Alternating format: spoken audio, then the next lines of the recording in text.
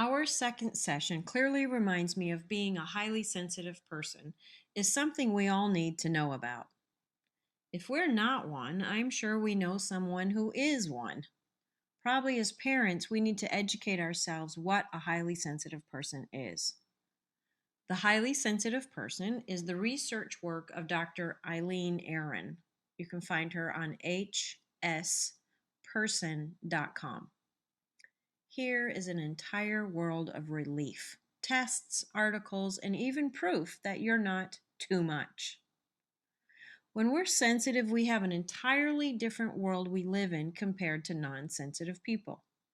It's as if our skin is thin instead of thick. Take it like a man is our nightmare. We're sensitive, gentle, sweet, kind, loving. We can't even help it.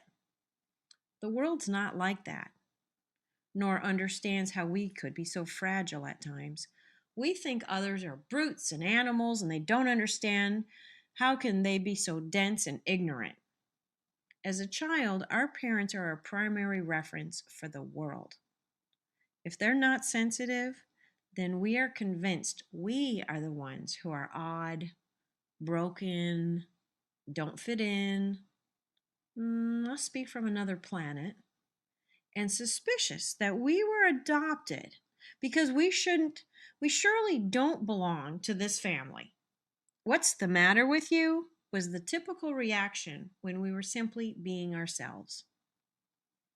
There was a funny moment for me when anxiety showed up. I saw a little snippy dog like a terrier, barking and running underfoot, hyper obnoxious, can't even communicate with it. That's the nature of anxiety. When I feel anxious, it gets coupled with nervous and scared.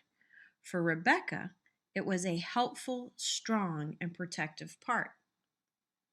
We are all wired differently. It's the way we cope with life and events that shape us into who we are. We often think the past is the past, who cares? Not true. We live from the past.